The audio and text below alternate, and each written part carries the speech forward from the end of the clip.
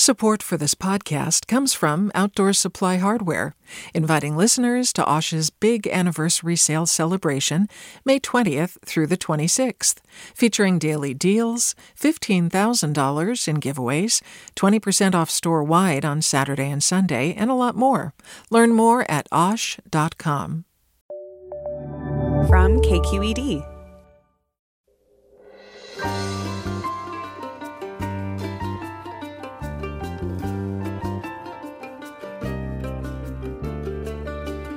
From KQED in San Francisco, I'm Alexis Madrigal.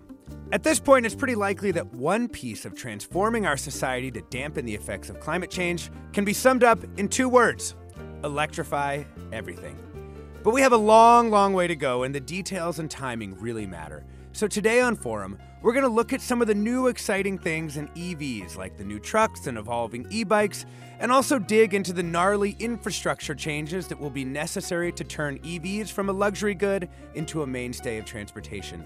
And we'll also ask, how far can EVs get us towards our climate goals for transportation? Probably not all the way, so what else needs to change? That's all next, after this news.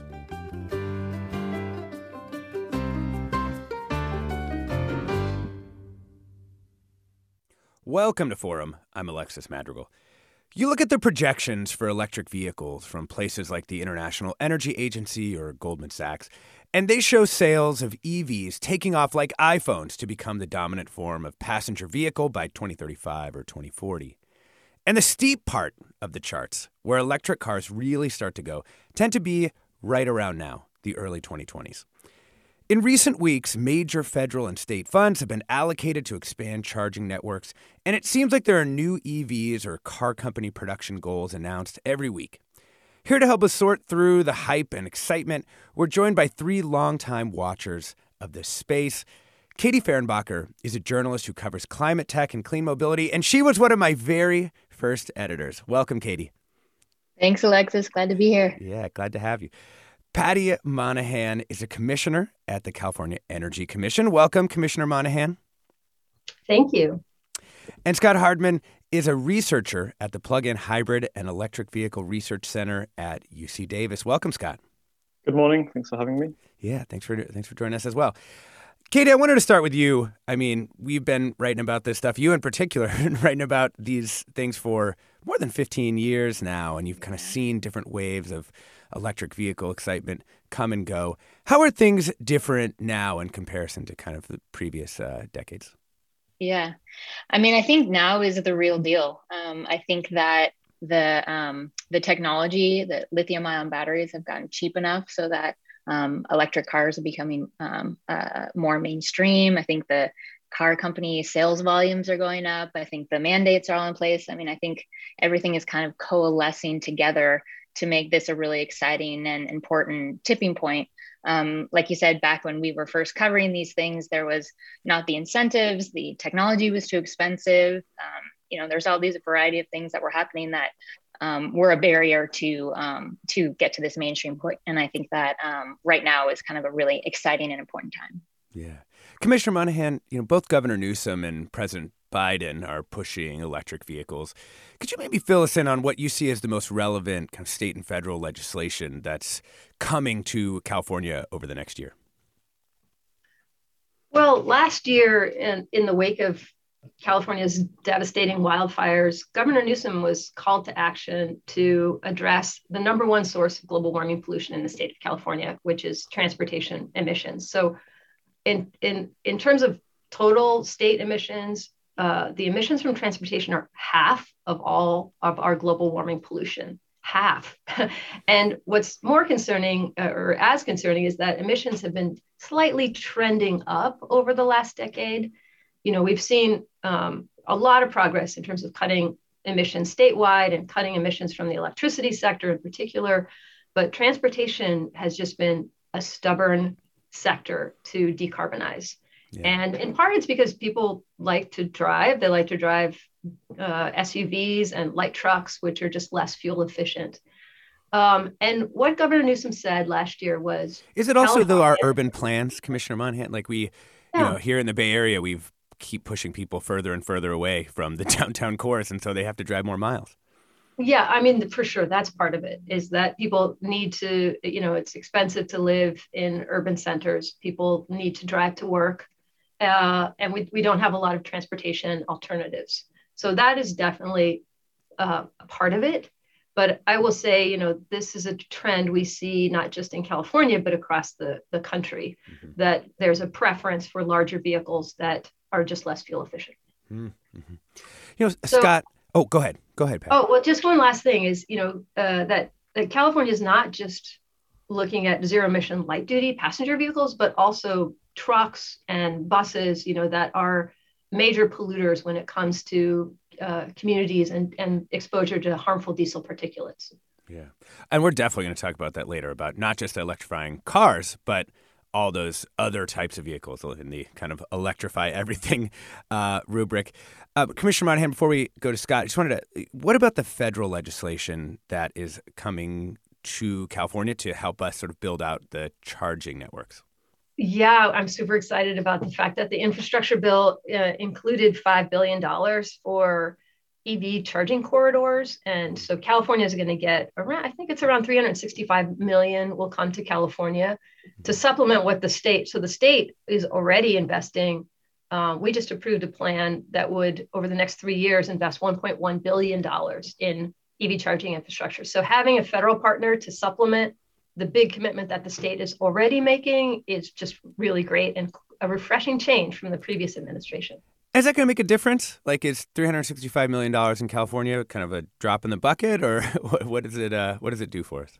It's not a drop in the bucket, but it's not sufficient to meet our goals either. So we've done an analysis of charging needs, and what we see is we have about 75-ish thousand chargers today. We need, in the light duty sector, 1.2 million chargers by 2030.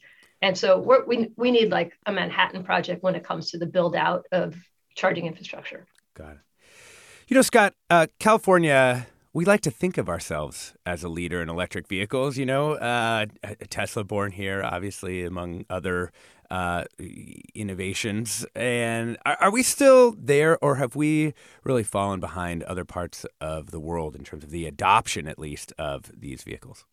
Yeah, that's a really good question. I would say California has always been a leader. The zero emission vehicle sales regulation, which required car companies to sell electric vehicles, that started here, and that really led to the commercialization of electric vehicles in California, the US, and beyond.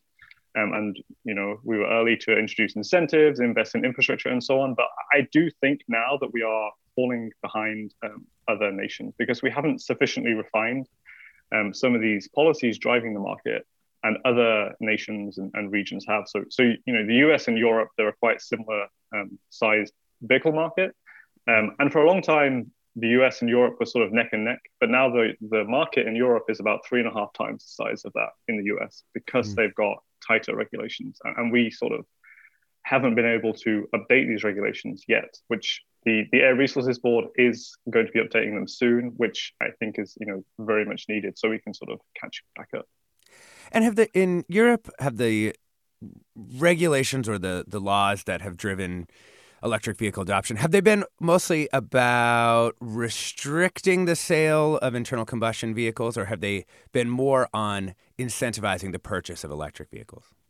I think it's a little bit of both. So on the supply side sort of regulations, the regulations that tell car companies, what kind of vehicles they need to create. In Europe, they have much tighter regulations on that. So it basically says that the average vehicle in Europe needs to have 95 grams of carbon dioxide emissions per kilometer, which roughly translates to about 60 miles per gallon. Whereas in the US, our regulation currently says the average needs to be about 40. So in Europe, you can't have an average sort of fleet of sales of 60 miles per gallon if you don't sell electric vehicles. So that's really driving the supply of vehicles in Europe, is this much tighter sort of vehicle efficiency standard.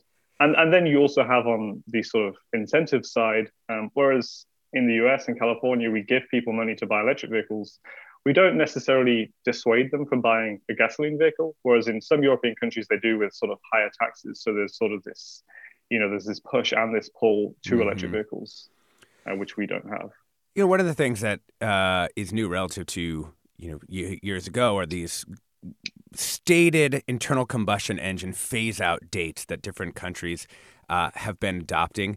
In your view, how much is that driving what the car companies themselves are doing, just knowing that in some places they're not going to be able to sell internal combustion vehicles after some date in the future? Yeah, I think that's very important. I think car companies always want certainty. It takes a long time for them to change what they're making. And so they need to know, like, okay, what is our timeline for producing electric vehicles? What factories do we need to build? What supply chains do we need to set up? So, while some of these targets aren't like legally binding at the moment, they do send a strong signal to the car companies, like, this is where we're going. You need to be prepared for this. Yeah. Katie, a lot of the big companies have, started upping their forecasts, companies like Ford for electric vehicles. And I feel like we've seen this before. We saw this with Nissan, right, in the early 2010s. This time around, though, it seems like almost every car company, it's not like one or two car companies kind of going. It seems like everybody's now chasing kind of like Tesla, basically. Is that right? Yeah. I mean, I think they've seen the success that Tesla has had so far, and they're worried. And, what's different these days is that if they don't react and they don't electrify, then it'll be a competitive disadvantage, So, Ford, I think, has been a really interesting and aggressive company. They've got these really hot cars. So they got the Mustang Mach-E, the Lightning F-150, and then the E-Transit in the commercial space. But they have seen a really large amount of interest and reservations for those cars. Whereas, back in the day when we were first writing about this, the companies would create these, compliance cars that were not generating excitement. So I think they've learned from Tesla. They've seen how Tesla has really sparked the imagination and excitement of consumers, and they're trying to copy that approach. Yeah. Scott, one thing we haven't talked about is, if you look at the global numbers, I mean, the Chinese seem to really be pushing hard on electric vehicles of all types.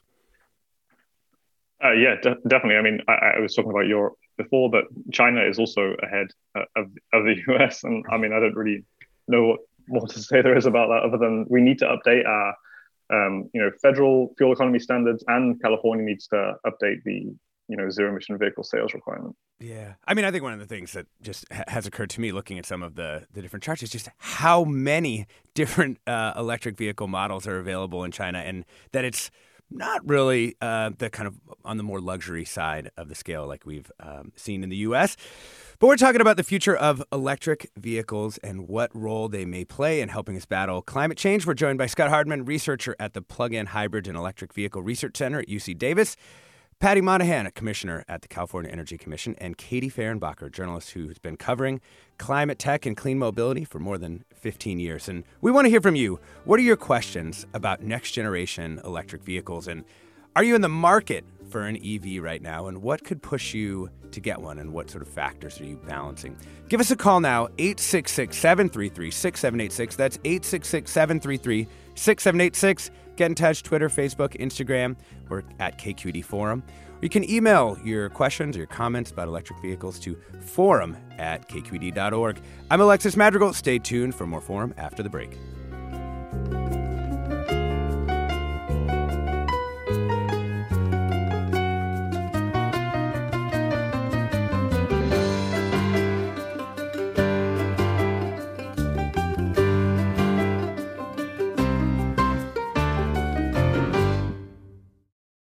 Support for Forum comes from San Francisco Opera. Set 10 years after a school shooting, the critically acclaimed opera Innocence takes us into a complex emotional journey where our understanding of innocence and guilt is constantly upended. Kaya Sariaho's ethereal score collapses the past into the present as a community of survivors grapple with how to move forward. Don't miss the highly anticipated American premiere of Innocence, June 1st through 21st.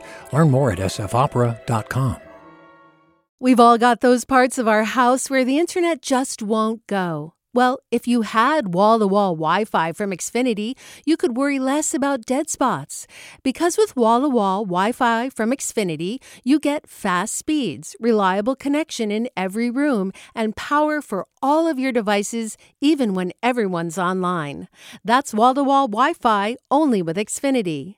Restrictions apply, not available in all areas. Actual speeds vary. Welcome back to Forum. I'm Alexis Madrigal. We're talking about the future of electric vehicles, what role they may play in helping us battle climate change, and also what environmental impacts battery production and electric vehicles have anyway. I want to start welcoming some listeners into the show. First, we have Ide from Berkeley. Welcome to the show. Hi, good morning. I just like not to damp everybody static about electric cars, but until our energy sources, electricity, is derived from green sources, actually, electric cars cost us more carbon dioxide because the source we'll get the electricity from are fossil fuel. Most of it are fossil fuel. Most of the energy we get, we have a couple of nuclear power plants, which were great. Actually, that's my field, nuclear engineering. We should have continued with nuclear power plants across the country, but we haven't. So an electric car, because of the engineering factor, produces more CO2 than regular cars, if you count it. Depending on the sort of, the nature of the grid mix. Thank you for that query. Patty Monahan, Commissioner with California Energy Commission. What does the accounting look like here in California, given our particular electricity mix on the grid? Well, California's grid is clean and getting cleaner all the time. So emissions from the electricity sector continue to go down because of California's policies. So we have a policy that requires the grid to get 60% of its energy from renewable zero carbon resources by 2030 and 100% by 2045. So you can rest assured if you're plugging your vehicle into the grid in California that it is cleaner than an internal combustion vehicle, and it's going to get cleaner still. The Union of Concerned Scientists did an analysis across the entire country because there are, parts of the country that get a lot of their energy from coal still, and they still found that across the entire country that it is cleaner to drive an electric vehicle. And because the cost of solar and wind is now lower than fossil fuel combustion across the country, I mean, we're going to see just economics driving a cleaner grid over time. But I do agree with the assessment that you have to make sure that as you are plugging in your vehicle, that you're requiring the electricity sector to get cleaner and cleaner. Yeah. I mean, I guess the nice thing is, as the grid cleans up, it's like making every electric car that's plugging into it cleaner as well. So there's a nice, there's some leverage there. Let's bring in Noah into the show. Welcome to the show, Noah. Hello, thank you. Yes, my comment is that my understanding is there's already enough carbon in the atmosphere to warm the planet roughly 3 degrees Celsius, which is outside of our kind of habitable range. Producing electric cars, regardless of whether or not you plug them in, requires the creation of new supply lines and new production chains that have huge carbon emissions. And my feeling is this electric car craze feels like a way for automakers to get their last laugh without fundamentally reimagining the kind of transportation systems that could actually reduce carbon in a meaningful amount of time. For instance, trains and buses, other kinds of public transportation that the United States has never seriously considered without huge propaganda campaigns from automakers to intentionally destroy those systems. And as a restoration ecologist by trade, it is extremely disheartening to me to hear people talking over and over about these individualized products that they think are going to solve climate change by individuals. This is not the solution. Major industries need to fundamentally change the way they interact with consumers if they're going to have an impact. Yeah. That's my comment. Hey, thank you, Noah. Scott Hardman, let's go to you and let's maybe address the second part of Noah's question there, which is, are EVs really the answer here, or do we need on a very accelerated timeline to completely change the way that we are doing transportation rather than highways and big, materials intensive transportation for individual people? Yeah, I mean, he raises an excellent point. Single occupancy vehicles, they are not the best way for people to get around. We do need to invest more in walking, and biking, and transit. absolutely those modes will be more energy efficient than driving around in a car. But that requires a lot of sort of land use policy changes and so on.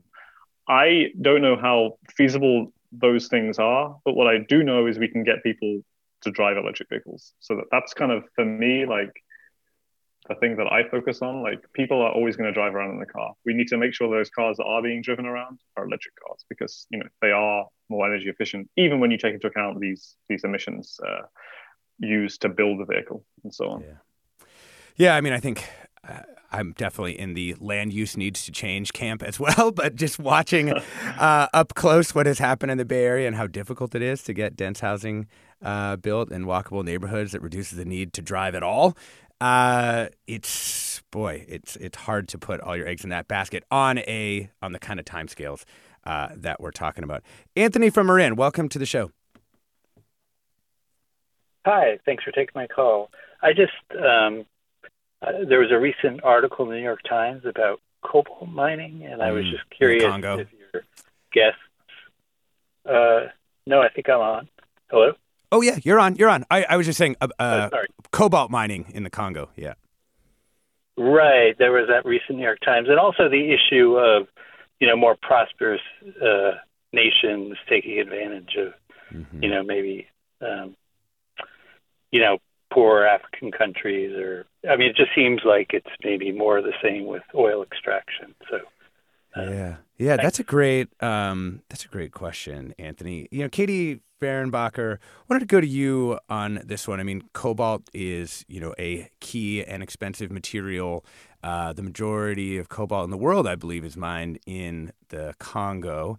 And there are a lot of people who are trying to make different kinds of batteries that actually won't use cobalt, right? So is there a chance that we could actually build our way out of this kind of extractive and exploitative practices?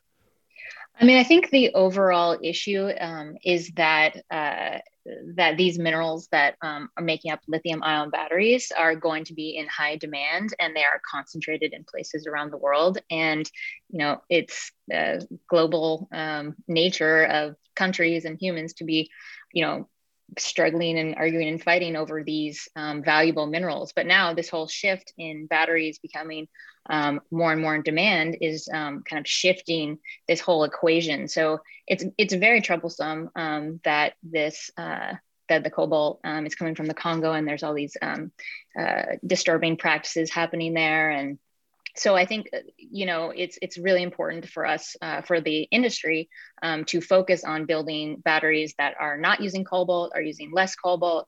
And so, companies that are looking very closely at this, like Tesla, even like Apple, looking at for lithium-ion batteries for, computers and cell phones.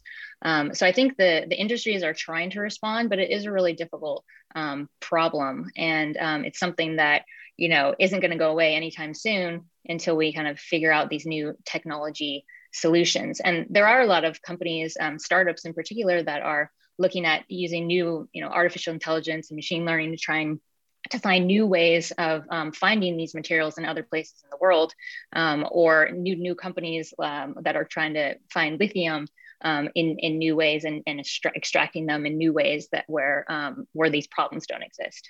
Yeah. Is that okay if I? Yeah, absolutely. A little bit. So, Patty Monahan, Commissioner with the California Energy Commission. Thanks. I wanted to also build on what Katie was saying. So we're exploring in California the extraction of lithium from the Salton Sea. And the amount of lithium that we have, we really could be like the Saudi Arabia of lithium. And it's a much more environmentally sustainable process than what we're seeing of lithium extraction in other parts of the world. So we see an opportunity. I mean, California, I would say, is the new Michigan when it comes to zero emission vehicles. It was our number one export last year. And, so we're seeing this opportunity of having an ecosystem of investments in zero emission vehicles happening here from start to finish, including battery production. I want to ask you another question. Joel tweeted at us, EVs are just a way to make Western consumers feel better. The process involved in collecting the minerals to produce the battery is very energy intensive, environmentally destructive, and usually occurs in remote parts of the planet, which require huge logistical requirements. You can tell our audience cares a lot about these environmental issues. The other question I had for you, Patty, was, some European countries are beginning to require the recycling of batteries, or a certain, percentage of the batteries that are produced to be recycled. Can you tell us a little bit about what California's plan is because, the best way not to have to mine is to reuse the materials that have already been taken from the earth?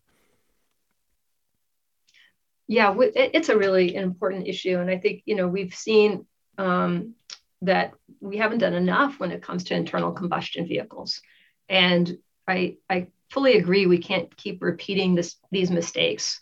And so California has initiated a process to evaluate how best to set policies to recycle valuable minerals. And we've been making investments in the Energy Commission and the grant side to fund companies to figure out how we can create the right economics for recycling, especially the battery components, but also the vehicle, the larger vehicle as well. Yeah. Alexis, I just wanted to jump in and give a name to Redwood Materials, a company that maybe our listeners haven't heard of before, but it's was founded by the former CTO of Tesla, JB Straubel, and they're doing some really interesting, innovative work around recycling of batteries and lowering the cost of batteries for EVs. Oh, that's awesome. Thanks. Dolan from San Jose, welcome to the show. Hi, thanks. Can you hear me? Yes, we can. Go ahead. Great. So I really appreciate this program, and I want to welcome you. I've been listening for a while, and I like your perspective. So welcome to the community. So my comment was it was kind of like where Anthony was going with the supply chain, and I think both your guests answered it really well, because they're just, maybe to the people who haven't familiarized yourself with an article, there was an article from from the Chronicle from October 16th, talking about China basically has a stronghold on all the lithium supplies, and are now negotiating with the Taliban in Afghanistan. So that's more of a generic question for the supply chain, but I think your answer, two of your guests have already answered that. The comment that I have is actually good news that I want maybe some of the geeks in the group to comment on, is I read in the Consumer Reports last week that the $47 billion investment that Mercedes has made are producing their flagship S-Class Mercedes in January. It's a game changer. They're going from 320 miles to over 650-mile range, or 1,000 kilometers, with their new technology. And that's exciting, because that just means to me 5-10 years from now, regardless of what kind of EV I'm driving, it's going to have the range that we all need and want. And I don't know if that's been mentioned. No, we haven't mentioned it yet, but this is actually a great question for Scott Hardman to talk about sort of the evolution of range. And I kind of want you to talk about two things. On the one side, the technology, like Dolan was just talking about, getting better, battery packs getting denser, but also sort of understanding and maybe changing behavior by some people to realize they don't need that much range all the time. Yeah, that's a really good point. So, we started this electric vehicle transition with vehicles with about 100 miles of range, and we've always known that that's the range that most people need. Most people's, daily miles traveled is about 40 miles. So with that 100-mile car, you can do a lot of things, but we learned very early on, people want much more than that. They want, the flexibility to forget to charge and charge every few days and be able to go on long distance trips. So right now, most new vehicles sold have 250 to 300 miles of range. And I think that is a pretty good sweet spot. These sort of 600-mile range vehicles, I don't think we will need those. There's trade-offs with efficiency, there's trade-offs with, how do you package that large battery into the vehicle, and so on. So I think, these new technologies and these big fancy batteries and so on, I often think that's a little bit of a distraction. we have all the technology that we need to get to where we need to go to. We just need sort of more of what we have now rather than newer, fancier things, if that sort of makes sense. Yeah. What are your questions about next generation electric vehicles? And are you in the market for an EV? Particularly if you're someone who never thought they'd get one. What could push you to get one? Give us a call now, 866-733-6786. That's 866-733-6786. Get in touch, Twitter, Facebook, Instagram, or KQED Forum, or you can email your questions or comments to forum@kqed.org. Want to talk a little bit about charging problems, which we're hearing a lot about from listeners. One listener tweets, I'm interested in hearing about barriers to charging at home, PG&E requiring a separate meter for EV charging, and our high electric prices hurt the cost incentive, 30 cents versus 10 cents per kilowatt hour outside California. Commissioner Monahan, this seems like it's one for you. What can you do working with the utilities to bring down the roadblocks to charging at home? Well, it's a really interesting question, but I got to say, I worry more about people who live in apartment buildings where it's inconvenient to charge. I mean, I think for most single family homes, it's not too difficult and if to install a charger in your home. And if you're wealthy enough to buy an electric vehicle, you're often wealthy enough to be able to install the charger at home. And then you pay pretty low. And, as long as you charge in off-peak times, you're paying more like 10 cents per kilowatt hour to charge your vehicle. So very, less than $1 per gallon equivalent. I worry about people living in apartment buildings, honestly. And that's where we in the state have been investing, is trying to do innovative investments in apartment buildings, but also make sure there's enough infrastructure near multifamily dwellings to be able to ensure that everybody can feel comfortable buying an electric vehicle. Right now, if you live in an apartment building, it's hard for you to charge your vehicle.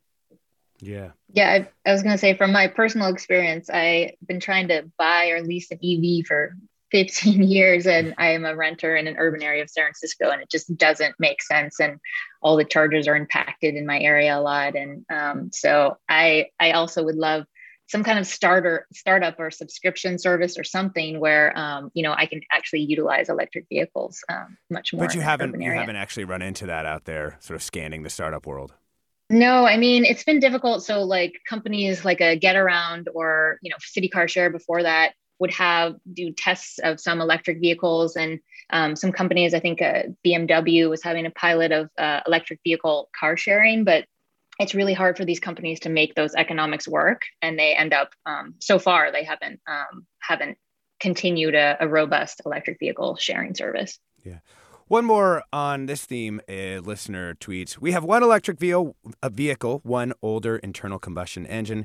The charging infrastructure sucks, so even though we mostly charge at home, we have to prep more than we are used to when traveling more than maybe 90 miles each way. Also, to get more people interested, there needs to be more incentives, not just tax deductions. Again, send us your questions, comments. We're forum@kqed.org or Twitter, Facebook, Instagram, KQED Forum. Or, of course, you can give us a call, though the lines are kind of busy. 866-733-6786. That's 866-733-6786. I'm Alexis Madrigal. Stay tuned for more Forum after the break.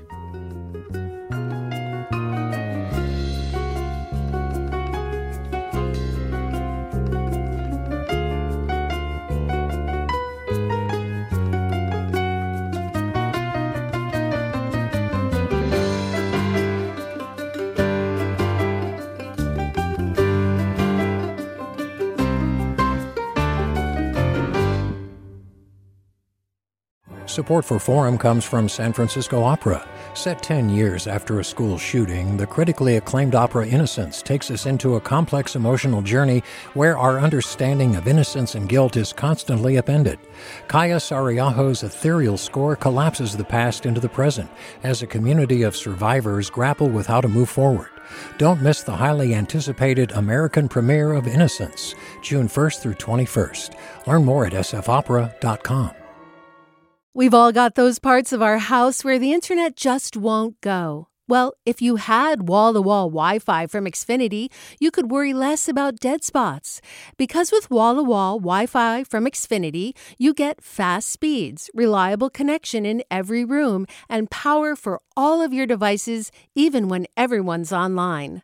That's wall-to-wall Wi-Fi only with Xfinity. Restrictions apply, not available in all areas. Actual speeds vary. Welcome back to Forum. We're talking about the future of electric vehicles and what role they may play in helping us battle climate change, as well as some of the unintended environmental consequences of manufacturing electric cars. And a lot of people want to talk about it. We're joined by Katie Fehrenbacher, journalist who covers climate tech and clean mobility, as one of my first editors way back in the aughts. Patty Monahan, a commissioner at the California Energy Commission, and Scott Hardman, a researcher at the Plug-in Hybrid and Electric Vehicle Research Center at UC Davis. I want to come right to Linda in San Jose out of the break to talk about charging in multifamily housing. Yes, the conversation about this is really important. I'm with Actera, a Bay Area nonprofit, and we're working on this issue with the EV Charging Access for All Coalition. And what we're finding is that there's two major barriers to folks getting EVs. One is cost and the other is charging. The state is doing great things in terms of cost, and Actera offers free financial incentive clinics to help folks know how to access very generous rebates to lower the cost of purchasing an EV by thousands of dollars. But the problem is, as was pointed out before the break, that people who live in apartments and condos lack a convenient and affordable place to charge EVs.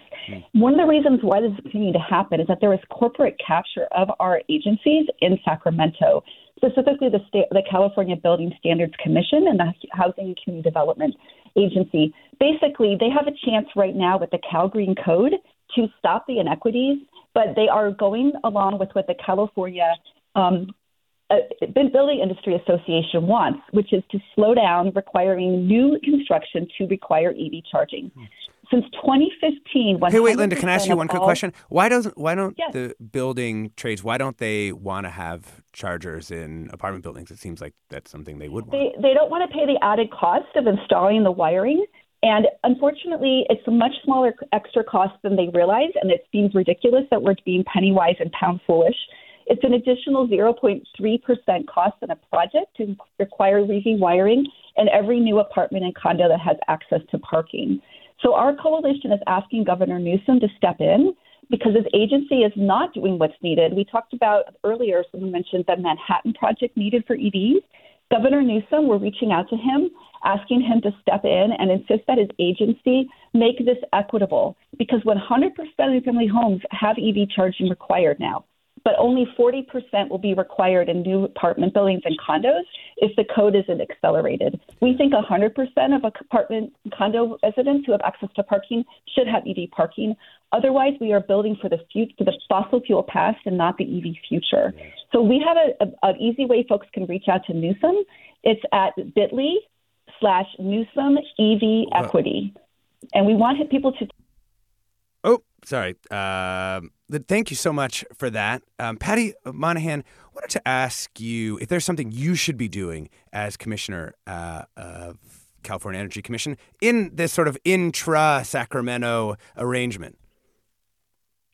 Well, the Energy Commission, we're the lead agency for both analyzing the needs on charging infrastructure and building them out. So the legislature actually gave us a close to, $1.165 billion, mostly for infrastructure build out, also a little for $250 million for manufacturing grants. And so, I want to emphasize that's the biggest amount of money that any state has ever allocated towards charging infrastructure. Mm-hmm. And zero emission vehicle infrastructure generally. So it's something we should be, proud of. And now my agency is charged with smartly deploying that money. And I definitely, our focus is really an equitable transition for all, not just for what I like to call the arugula eating elite that can afford to buy a Tesla, but for everybody, for families that are just trying to, kind of on the edge financially. EVs can be a great choice because their life cycle costs are lower than an internal combustion vehicle, but it's the charging. We got to make the charging easy. And I hear the listener in terms of the new building standards and, agree that's a really important area to focus on.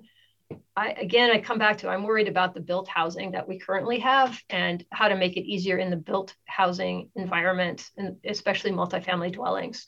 So convenient charging near multifamily dwellings and capitalizing on this opportunity to marry it with solar and storage, where you really get a win-win.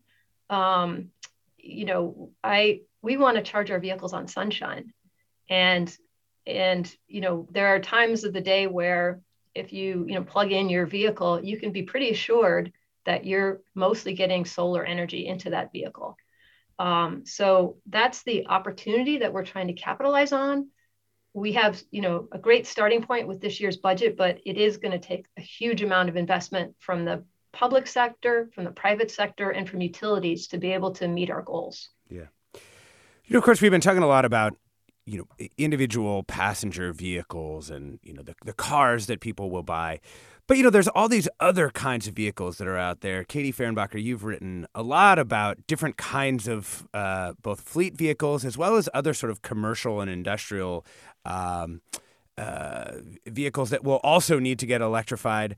Can you tell us a little bit about those, like, say, the tractors or the garbage trucks? It seems like there's a company targeting every one of these kind of niches. Yeah, I mean, one of the interesting things is that potentially fleets, so these could be, a fleet of Ubers, a fleet of garbage trucks, school buses. These are fleets that are owned by government agencies or big corporations, like an IKEA or a FedEx. These vehicles are transitioning more rapidly, potentially, than passenger vehicles to electrification. And that's because the companies or the government agency, they can save money on the cost of fueling with electricity versus fueling with diesel. And then there's all these mandates, local and state mandates that are pushing these companies as well. So, say you have a fleet of school buses and you move them all to electric, you're removing those diesel particulates and fumes in the air, and that local air resource board agency is pushing the school board to do something like that. So it's a really interesting time where Patty can talk more about the California measures that are pushing trucks and buses towards this, but it's a really exciting time for that as well. Yeah, Patty, do you want to talk about some of your work on school buses? This seems really interesting. It is actually one of my favorite topics. So we've funded over 200 school buses that have the potential to give energy back to the grid, called vehicle-to-grid technology. And we're trying to unlock the economic potential for that. So school buses are perfect for being able to capitalize on renewable energy by charging in the middle of the day when they're idle, and then returning the energy back in the evening when the grid is stressed. So we've seen this summer in particular, we had a number of incidences where, there was high temperatures and the whole Western grid was sort of stressed.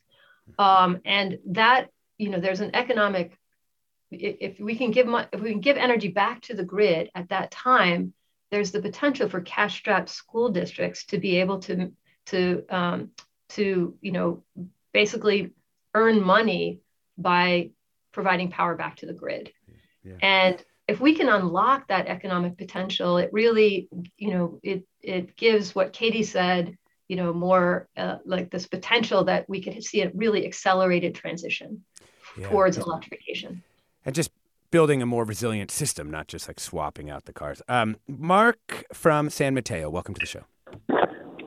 Hey, Mark. Very much for allowing me on. Just real quick, the focus of the show seems to be electric vehicles, which are totally viable, but there are alternatives. And when you were talking about the geopolitical and economic and environmental issues of mining lithium and cobalt and other issues, it brings to mind hydrogen and other alternatives that I maybe don't even know about that haven't been explored. And I was just wondering if one of your speakers could, it seems like the government is subsidizing through tax incentives and everything else electric vehicles. What's being done to research the other alternatives? Yeah, Mark, great question. And we have an excellent person for this. Scott Hardman, his PhD is in hydrogen fuel cell technology. Can you tell us a little bit more about what's happened in the hydrogen space as we've seen this kind of growth in the battery electric vehicle? Yeah, I mean, when a lot of us say electric vehicles, we also refer to include fuel cell vehicles as that. It's a hydrogen fuel cell electric vehicle. The only difference is it gets its fuel from a different place. I think the big challenge with hydrogen is that the infrastructure, it doesn't really exist. I mean, there are about 50 hydrogen stations in the state, but for electric vehicles, the infrastructure already exists. It's all around us. It's in most of our homes, and there are challenges in getting it everywhere. But the real big challenge with hydrogen is how do we get a robust and reliable network of hydrogen infrastructure out there so that people will be willing to buy the vehicles. So that's really the big challenge. And of course, there are alternative to electric vehicles. And I think the main reason people would want a fuel cell vehicle is because it's similar to a gas car in terms of its range and how it's refueled quickly. But a lot of people, they can meet their travel needs with an electric vehicle anyway, which are also electric vehicles are more efficient than fuel cell vehicles as well. So there's kind of some trade-offs. It's not clear to me the role that hydrogen will have in the sort of electric vehicle future. But I definitely think we need to sort of keep it there, as an option. Yeah. I think that will come into. Oh, sorry. Oh, no, good. I was going to say fleets and small countries, right? Yeah. Yeah. So I think it will really come into play when we get into, these Class 8 trucks that drive, from state to state. Having those as a battery electric truck, I'm not sure how feasible that is. But potentially that's where hydrogen has a role. In the places where battery electric vehicles might not work because the range demands are too high, perhaps that's where hydrogen will find a future. Yeah. One listener, just a hydrogen fan here, says, seems to me a conversation about EVs is not complete without including a word about hydrogen fuel cell electric vehicles. California is a leader in this technology. The only emission is water. Fuel, of course, getting the hydrogen from natural gas most of the time. But fuel stations aren't as plentiful as they can be. But new stations are being built as quickly as possible. Fueling is easy when it is available. It takes only a few minutes. We have a Toyota Mirai, and we are very happy with it. The current incentives make it affordable. So there's still some hydrogen fans out there for sure. Katie Fehrenbacher wanted to pivot off of Scott's comment about the battery electric semi-trucks. There's a lot of hype in the space that because battery costs are coming down, or at least they have been coming down, and because the batteries are improving, that it will bring, heavy-duty trucks into the sort of electric realm soon. What do you think? I think in the short term, it's hard for these huge semis to electrify just because of the costs and the range. Earlier this year, actually it was last year now, I rode around in an electric truck over in the East Bay in Oakland. And so there are pilots that are happening and they're exciting, but they are definitely not, the volumes aren't taking off in the short term. Eventually, several years down the road, I think battery electric semis are going to be definitely viable technology. But, the companies that are feeling pressure to buy these electric trucks, these electric semis right now are just a lot of them are doing pilot tests of them. And eventually, hopefully it'll take off more. I mean, an alternative technology that some large fleets with semi-trucks and other types of vehicles are looking to and adopting is renewable diesel, which is basically taking in different types of biomaterials, but a lot of times it's waste and using that to just completely replace the diesel fuel with renewable diesel. Mm-hmm. Let's go to one final call here. Ben in Alameda, welcome to the show. Hi, I really appreciate you all having such a timely conversation this morning, and I want to thank you for the opportunity to ask my question. So I'm actually a global warming solutions associate with Environment California, which is a statewide advocacy group that works for clean air, clean water, and open spaces. And we're currently running a Go EV Million Charging Stations campaign, which is advocating for things like municipal purchasing of EVs, expanding EV charging infrastructure, electric buses and bikes, a lot of things that you've discussed already this morning. And you've mentioned vehicle-to-grid investments, investing in electric trucks, hydrogen fuel cells.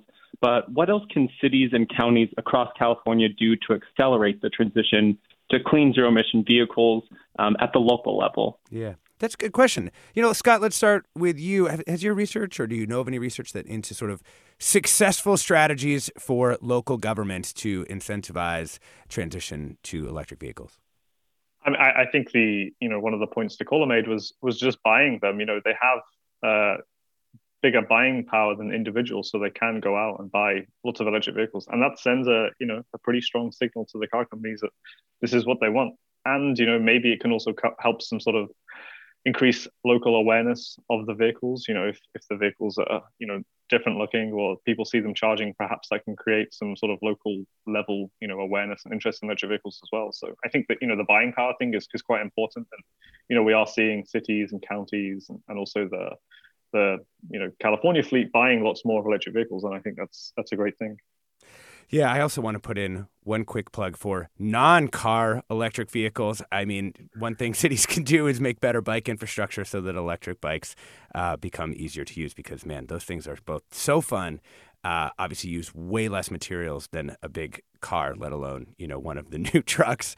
And it's something that cities are already doing that benefit everybody and also open up things for people. Scott, I wanted to ask you one more question, which is about the relationship between electric vehicles and gas prices. Obviously, they're the highest they've been in years, bad for working families with long commutes and lower incomes. But it's got to be good for EV adoption, right? Yeah, I hope so. Gas prices are extremely high right now, but they're still half of what they are in some other nations. So I kind of feel like, and I'm not pushing for this, but I feel like to create much more interest in electric vehicles based on gas price would still have to be a little bit higher than it is currently. But I hope, some people might think, okay, what are my options? This is costing me, $50 every time I fill up now. And maybe that will create and steer some people to electric vehicles. But the problem is a lot of people don't know electric vehicles are an option. So even in California, 50% of Californians can't name a single electric vehicle that's for sale.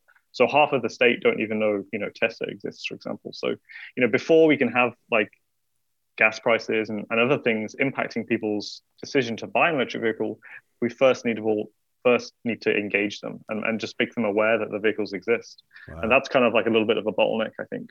Right. It also reminds me, gosh, we live in a bubble here in the Bay Area. You can't drive down the street without seeing a Tesla here. We're extremely engaged individuals, and it's very surprising to us that people, they don't see electric vehicles, they don't see the chargers. So we need to think about how do we engage much more people in this transition. Katie Fehrenbacher, last 30 seconds. You've been so early to so many interesting companies that you've been covering. Give us one company people maybe haven't heard of that you think is really interesting. Let's see. Well, I plugged Redwood Materials before, but there's another company that's I know Patty knows very well, Lilac Systems, that is doing some really interesting new technology around extracting lithium. And they're doing some, I think, test pilots with the Salton Sea. And I've been covering climate tech. They called it clean tech back in the day when you and I were writing about this, but I've been focused really heavily on climate tech these days and looking at these different startups. And I think it's really exciting. There was a bubble back then when we were writing about it, and it's starting to get very heated as well today in terms of funding from venture capitalists, funding from government sources. And so I'm actually doing a newsletter, which I'm launching next year, called energize.co, if anyone wants to sign up for that, which is going to look at climate startups particularly. That's awesome. We've been talking about the future of electric vehicles with journalist Katie Fehrenbacher. You just heard about her newsletter. Patty Monahan, commissioner at the California Energy Commission, and Scott Hardman, a researcher at the Plug-in Hybrid and Electric Vehicle Research Center at UC Davis. I should probably plug my book. I wrote a book about green technology in 2010. It's called Power in the Dream. I'm Alexis Madrigal. Stay tuned for another hour ahead with a forum with Mina Kim.